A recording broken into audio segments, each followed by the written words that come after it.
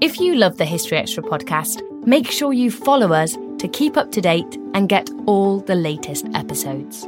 Thanks for your support, and I do hope you enjoy this episode. This episode is brought to you by Indeed. We're driven by the search for better, but when it comes to hiring, the best way to search for a candidate isn't to search at all. Don't search, match with Indeed. Use Indeed for scheduling, screening, and messaging so you can connect with candidates faster. And listeners of this show will get a $75 sponsored job credit to get your jobs more visibility at Indeed.com/historyextra. Just go to Indeed.com/historyextra right now and support our show by saying you heard about Indeed on this podcast. Terms and conditions apply. Need to hire? You need Indeed. This episode is brought to you by Visit Williamsburg.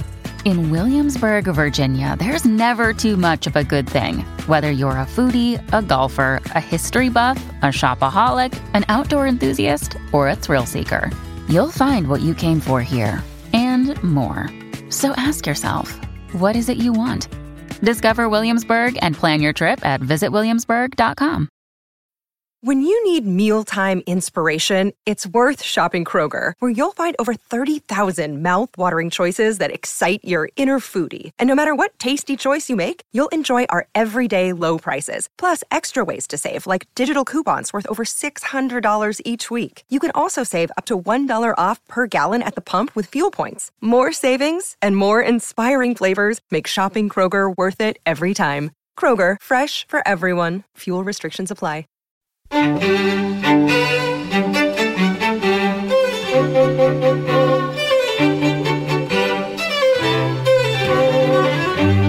Hello and welcome to the History Extra podcast from BBC History Magazine and BBC History Revealed.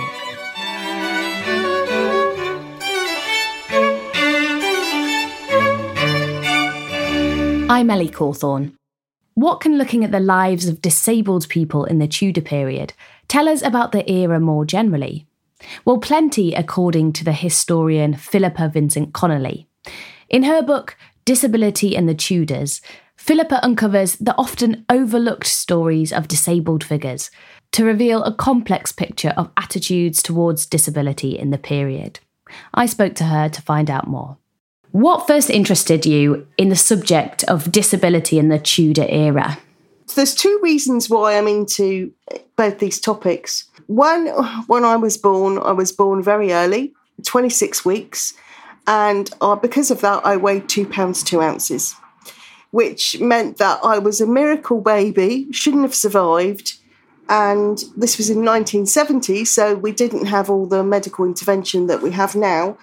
And I ended up being diagnosed with cerebral palsy. When I was little, my grandparents were very much into history. And when my mum used to work at the weekend, she'd take myself and my cousins around to all these places to visit, heritage sites. And we'd go around these big stately homes like Wilton House, like Blenheim, like Bremore, Hever, all these places. And I'd look at all these portraits of these wonderful people in these amazing clothes and all this beautiful furniture and Chippendale and all that kind of thing. And I thought, well, there's nobody there that represents me as a disabled person. So I started working in a school as a teaching assistant. And at the same time, I'd signed up to do a distance learning history degree with the Open University. So I was doing the dual things at the same time. And through the sort of discrimination I faced in my life because of my cerebral palsy, and because I find that with children, it's ignorance that causes the discrimination from them and the comments and the looks and everything. And I was really interested in the history side. And when the history teacher was teaching us about the Tudors, they talk about the vagabonds and the people pretending to be disabled. But there was no history about disability that was given out in schools. I then started doing an MA in history once I'd done my teacher training. And I started looking into disability history. And I'd been writing a historical fantasy series on Anne Boleyn about a 21st century student who manages to time travel back to the Tudor period and how she interacts with the Boleyn family. I had this light bulb moment, and I emailed a publisher and said, look, would you be interested in me doing anything on disability history? Not thinking that they'd get back to me and say, oh, yeah, we'd really like to look at this. And initially, my whole plan was to write one big book about the history of disability. And they said, that's just too much. You can't do that. Pin it down to one particular period in history that you want to look at. And so the obvious choice for me was sort of disability in the Tudors. So you obviously have a hugely personal connection to this history. You mentioned earlier that disabled people are missing often from the narratives that we're told about history and how history is shared in schools and in public forums. But where can we uncover disabled people in the historical record, especially in the Tudor times? What information do we have available about them? I mean, everybody's heard of Will Sommer, I think. In the family portrait of Henry VIII, which hangs in the Haunted Gallery next to the entrance to the Chapel Royal at Hampton Court. That was painted in 1545. It's got Henry VIII in the centre with Jane Seymour and his children around him. But on either side of the painting, there's these two particular characters that nobody ever particularly takes much notice of. But they're really important because it is Will Sommer, who was considered to have a learning disability, and he was a companion to Henry VIII. Let's not talk about jesters, because he wasn't a jester. And then on the other side of the painting is a lady in an archway as well, and her name was Jane Full. We don't know much about her. We don't know when she was born, how she came to court, but we know from the household accounts that Anne Boleyn actually ordered her clothes on a regular basis. And we know that when Anne Boleyn was going to her coronation, that Jane Full was in that procession. And she actually complained to the Lord Mayor of London at the time, why aren't the crowd shouting, God save the Queen? Why aren't they celebrating? Why don't they take their hats off? Have you got scurvy? What's wrong with you? Kind of thing. She got really annoyed and angry about it and was saying, what they should be shouting and celebrating. And to me, that shows a distinct relationship between Jane Full and her mistress, the Queen, that she too was like a companion to Will. When you say they were companions to the King and Queen, what do we know about that role and that relationship that they forged? In the accounts, in the household accounts, and in Henry VIII's letters and papers, there's records showing that these two people were cared for in terms of their clothes were bought for them. Will Sommers had leather work for his horse bought for him. All sorts of things. Jane Full, later on in her life, Catherine Parr bought Jane a flock of geese to herd around the gardens at Hampton Court to keep her occupied, to give her something to do. And these people, it shows, because their clothing was bought for them and ordered for them, these people didn't have any sort of authority over their own money or their own care, because maybe they couldn't because of their learning disabilities. And they had what we'd call carers today, who were called keepers. So they had keepers who were paid money to look after the likes of Jane Full and Will Sommer. So obviously Jane Full and Will Sommer were in a fairly unique position because they were attached to the royal court. But what do we know about attitudes to disability in Tudor society more generally? What would happen is that disabled people were expected to be looked after by their families initially. If they were unable to, for whatever reason, or they didn't have family for some reason, then monasteries that weren't closed would step in, or guilds would step in and do charity work to support these people. They might try and get them to help work the land or do a trade or something like basket weaving or washing or whatever, basic sort of things that they could possibly do. And then because of the religious ideas that you had to do good works and it was all about humanism and looking after people, you'd have say, more well-off middle-class people and nobility who would take the disabled in if monasteries didn't do it or families didn't do it. And they'd actually have them within their households like a member of the family. They'd educate them, they'd dress them, they'd look after them, feed them, all those kinds of things. For example, with Thomas More, he had a gentleman called Henry Patterson who lived with him. And in the family portrait of Thomas More, you can see Henry Patterson right in the middle of the painting in a yellow gown. And he looks very much like Henry VIII, funnily enough. And they had a really, really good relationship where Thomas More would take him on diplomatic missions abroad to Europe. He would also have in-depth conversations with Henry Patterson about the religious aspects and political aspects of the court. And it was known that Henry Patterson actually did sort of advise Thomas More to sign the Oath of Supremacy and say, look, you know, just do it, get on with it, save your life sort of thing. Because they had this distinct learning disability, they were seen as being closer to God. Because they were suffering already on earth, they were suffering like a purgatory on earth already, people considered that to be quite an honouring thing to have to go through in terms of their religion. And, you know, if you're a Christian, you know that God will speak to people with his Holy Spirit.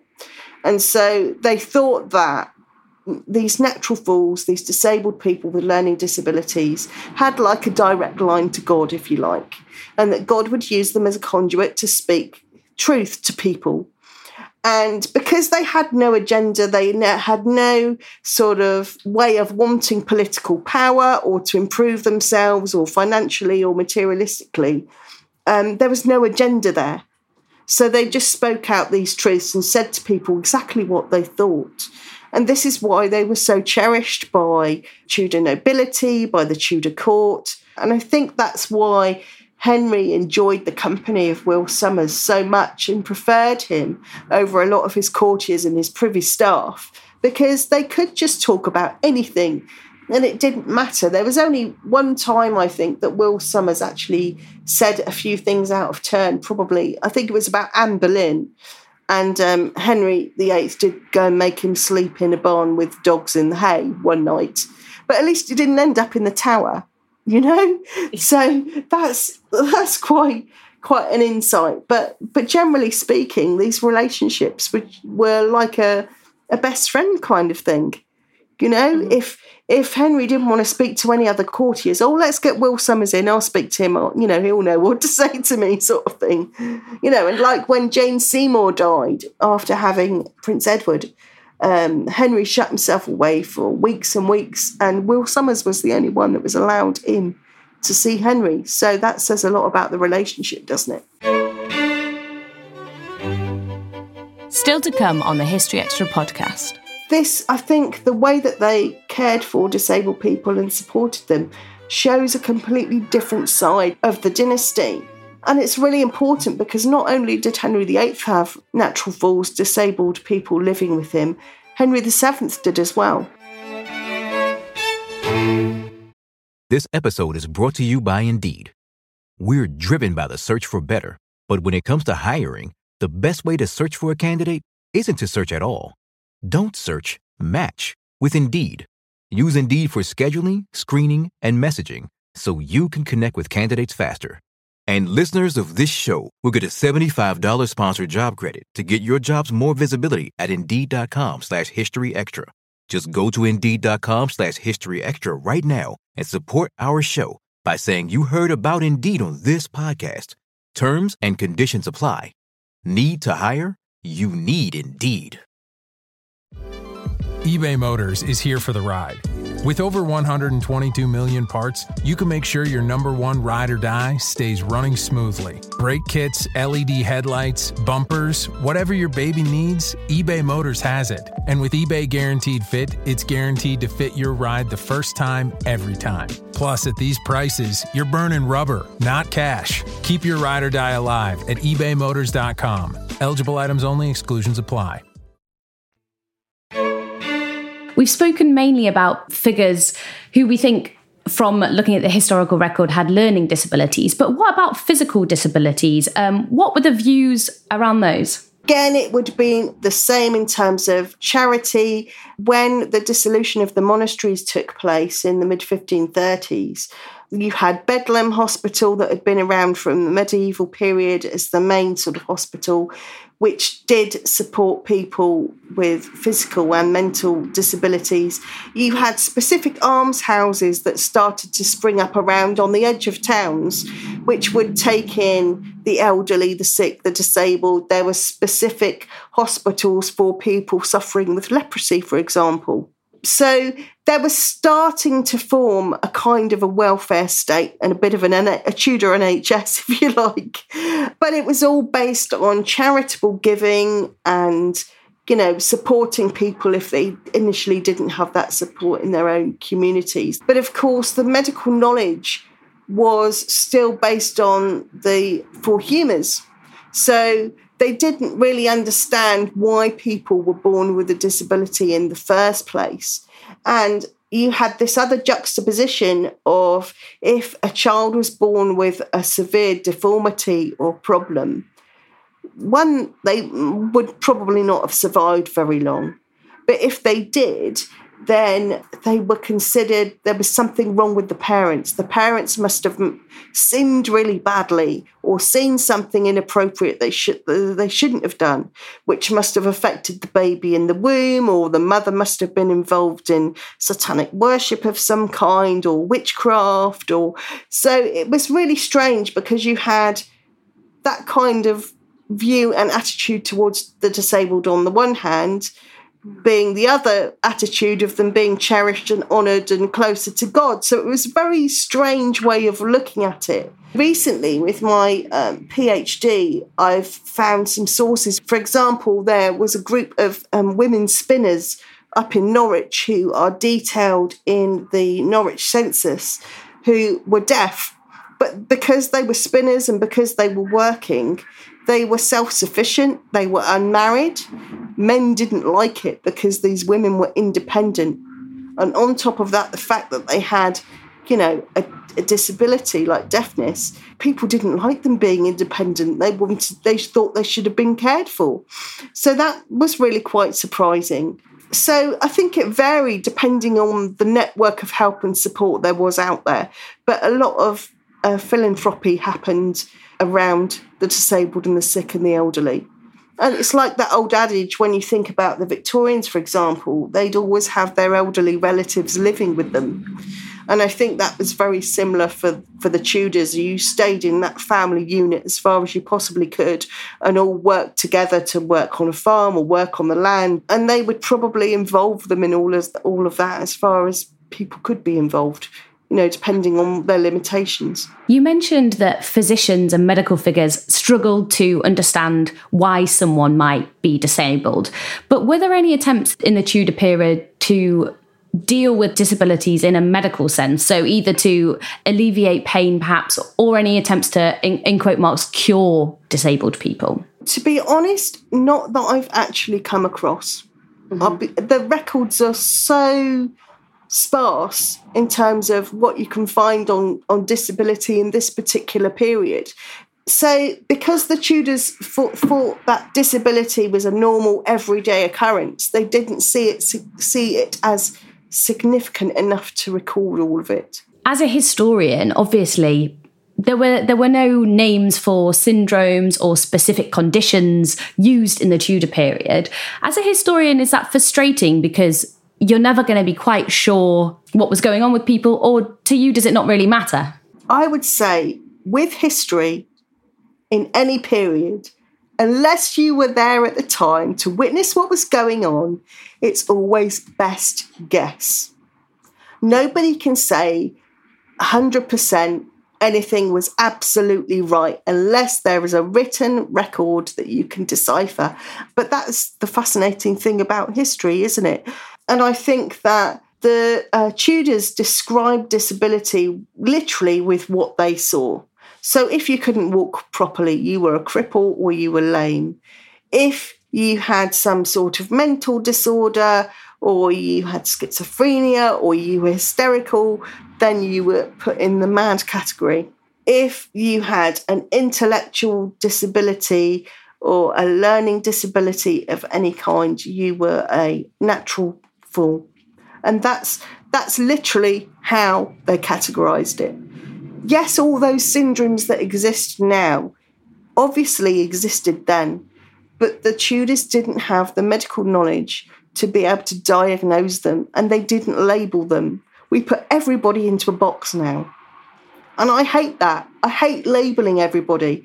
We're all human beings with the same kinds of emotions and feelings and wants and needs and desires. I think you've revealed a really interesting picture that might surprise a few people, that there was this aspect of support and compassion shown towards disabled people in Tudor times, because I think a lot of people won't be expecting that that's the story they were going to hear in this podcast. What do you think that looking at the history of disabled people can reveal about the Tudor mindset and the Tudor era more generally? Well, we always just tend to look at the brutality of it, with the executions and the battles and the Pilgrimage of Grace and all the dissolution of the monasteries and Cromwell going around destroying all of that and Henry just becoming more powerful financially and, you know, the drama of the 6 wives. But this, I think, the way that they cared for disabled people and supported them shows a completely different side of the dynasty. And it's really important because not only did Henry VIII have natural fools, disabled people living with him, Henry VII did as well. And Wolsey did as well. For example, Wolsey had a natural fool with a disability living with him. And when he fell from grace and gave Henry VIII Hampton Court Palace, he also gave Henry Patch, his natural fool, as a present. And Patch didn't actually want to go to the king. He was dragged away by guards, kicking and screaming back to Henry VIII and didn't want to leave Wolsey. So, you know, relationships were built up with these people that were really important. That story you just shared about Wolsey and Patch is really interesting because it suggests to me that maybe some of these figures, they were well cared for, they were treated with compassion, but maybe they weren't granted much agency. Do you think that that's fair? Yeah, I think that is fair. I think because they were cared for and had keepers, they had people to help them with the everyday activities in life. For example, there are records of Jane Fool having her head shaved on a regular basis by Princess Mary, who eventually became Mary I. We don't know whether that's because it was an attempt to be more hygienic, to help prevent her getting hair lice, for example, or whether it was a religious thing to make her feel more closer to God, like when the monks would shave their hair, for example. Well, of course, this is part of a much bigger story, as you've revealed here, the story of disability history. What do you think about the representation of disabled people in popular history generally? Well, there isn't any. We always talk about the Paralympians, but they always seem to make normal disabled people, you know, feel a bit inferior because they come across as being these superhuman beings. And I'm sorry, not every disabled person can be like that. You know, we have got limitations, but at the same time, I think, personally speaking, I think we should have a lot more representation. Disability needs to be seen as a normal part of our everyday life, like the Tudors thought it was. We've done a lot on Black history and people are looking more at LGBT community history, but disability history is always the poor relation, and we're always left last because people see it as a very taboo topic, and I have no idea why. And we should have airtime to tell our stories, to show what we can actually achieve, to make a difference, to encourage other disabled people. And that's my whole point of also doing the history, is so that the general public and history students and historians will view disabled people from a completely different perspective, because it's about time. That was Philippa Vincent Connolly. Her book, Disability in the Tudors, All the King's Fools, is available now, published by Pen and Sword. Thanks for listening. This podcast was produced by Jack Bateman.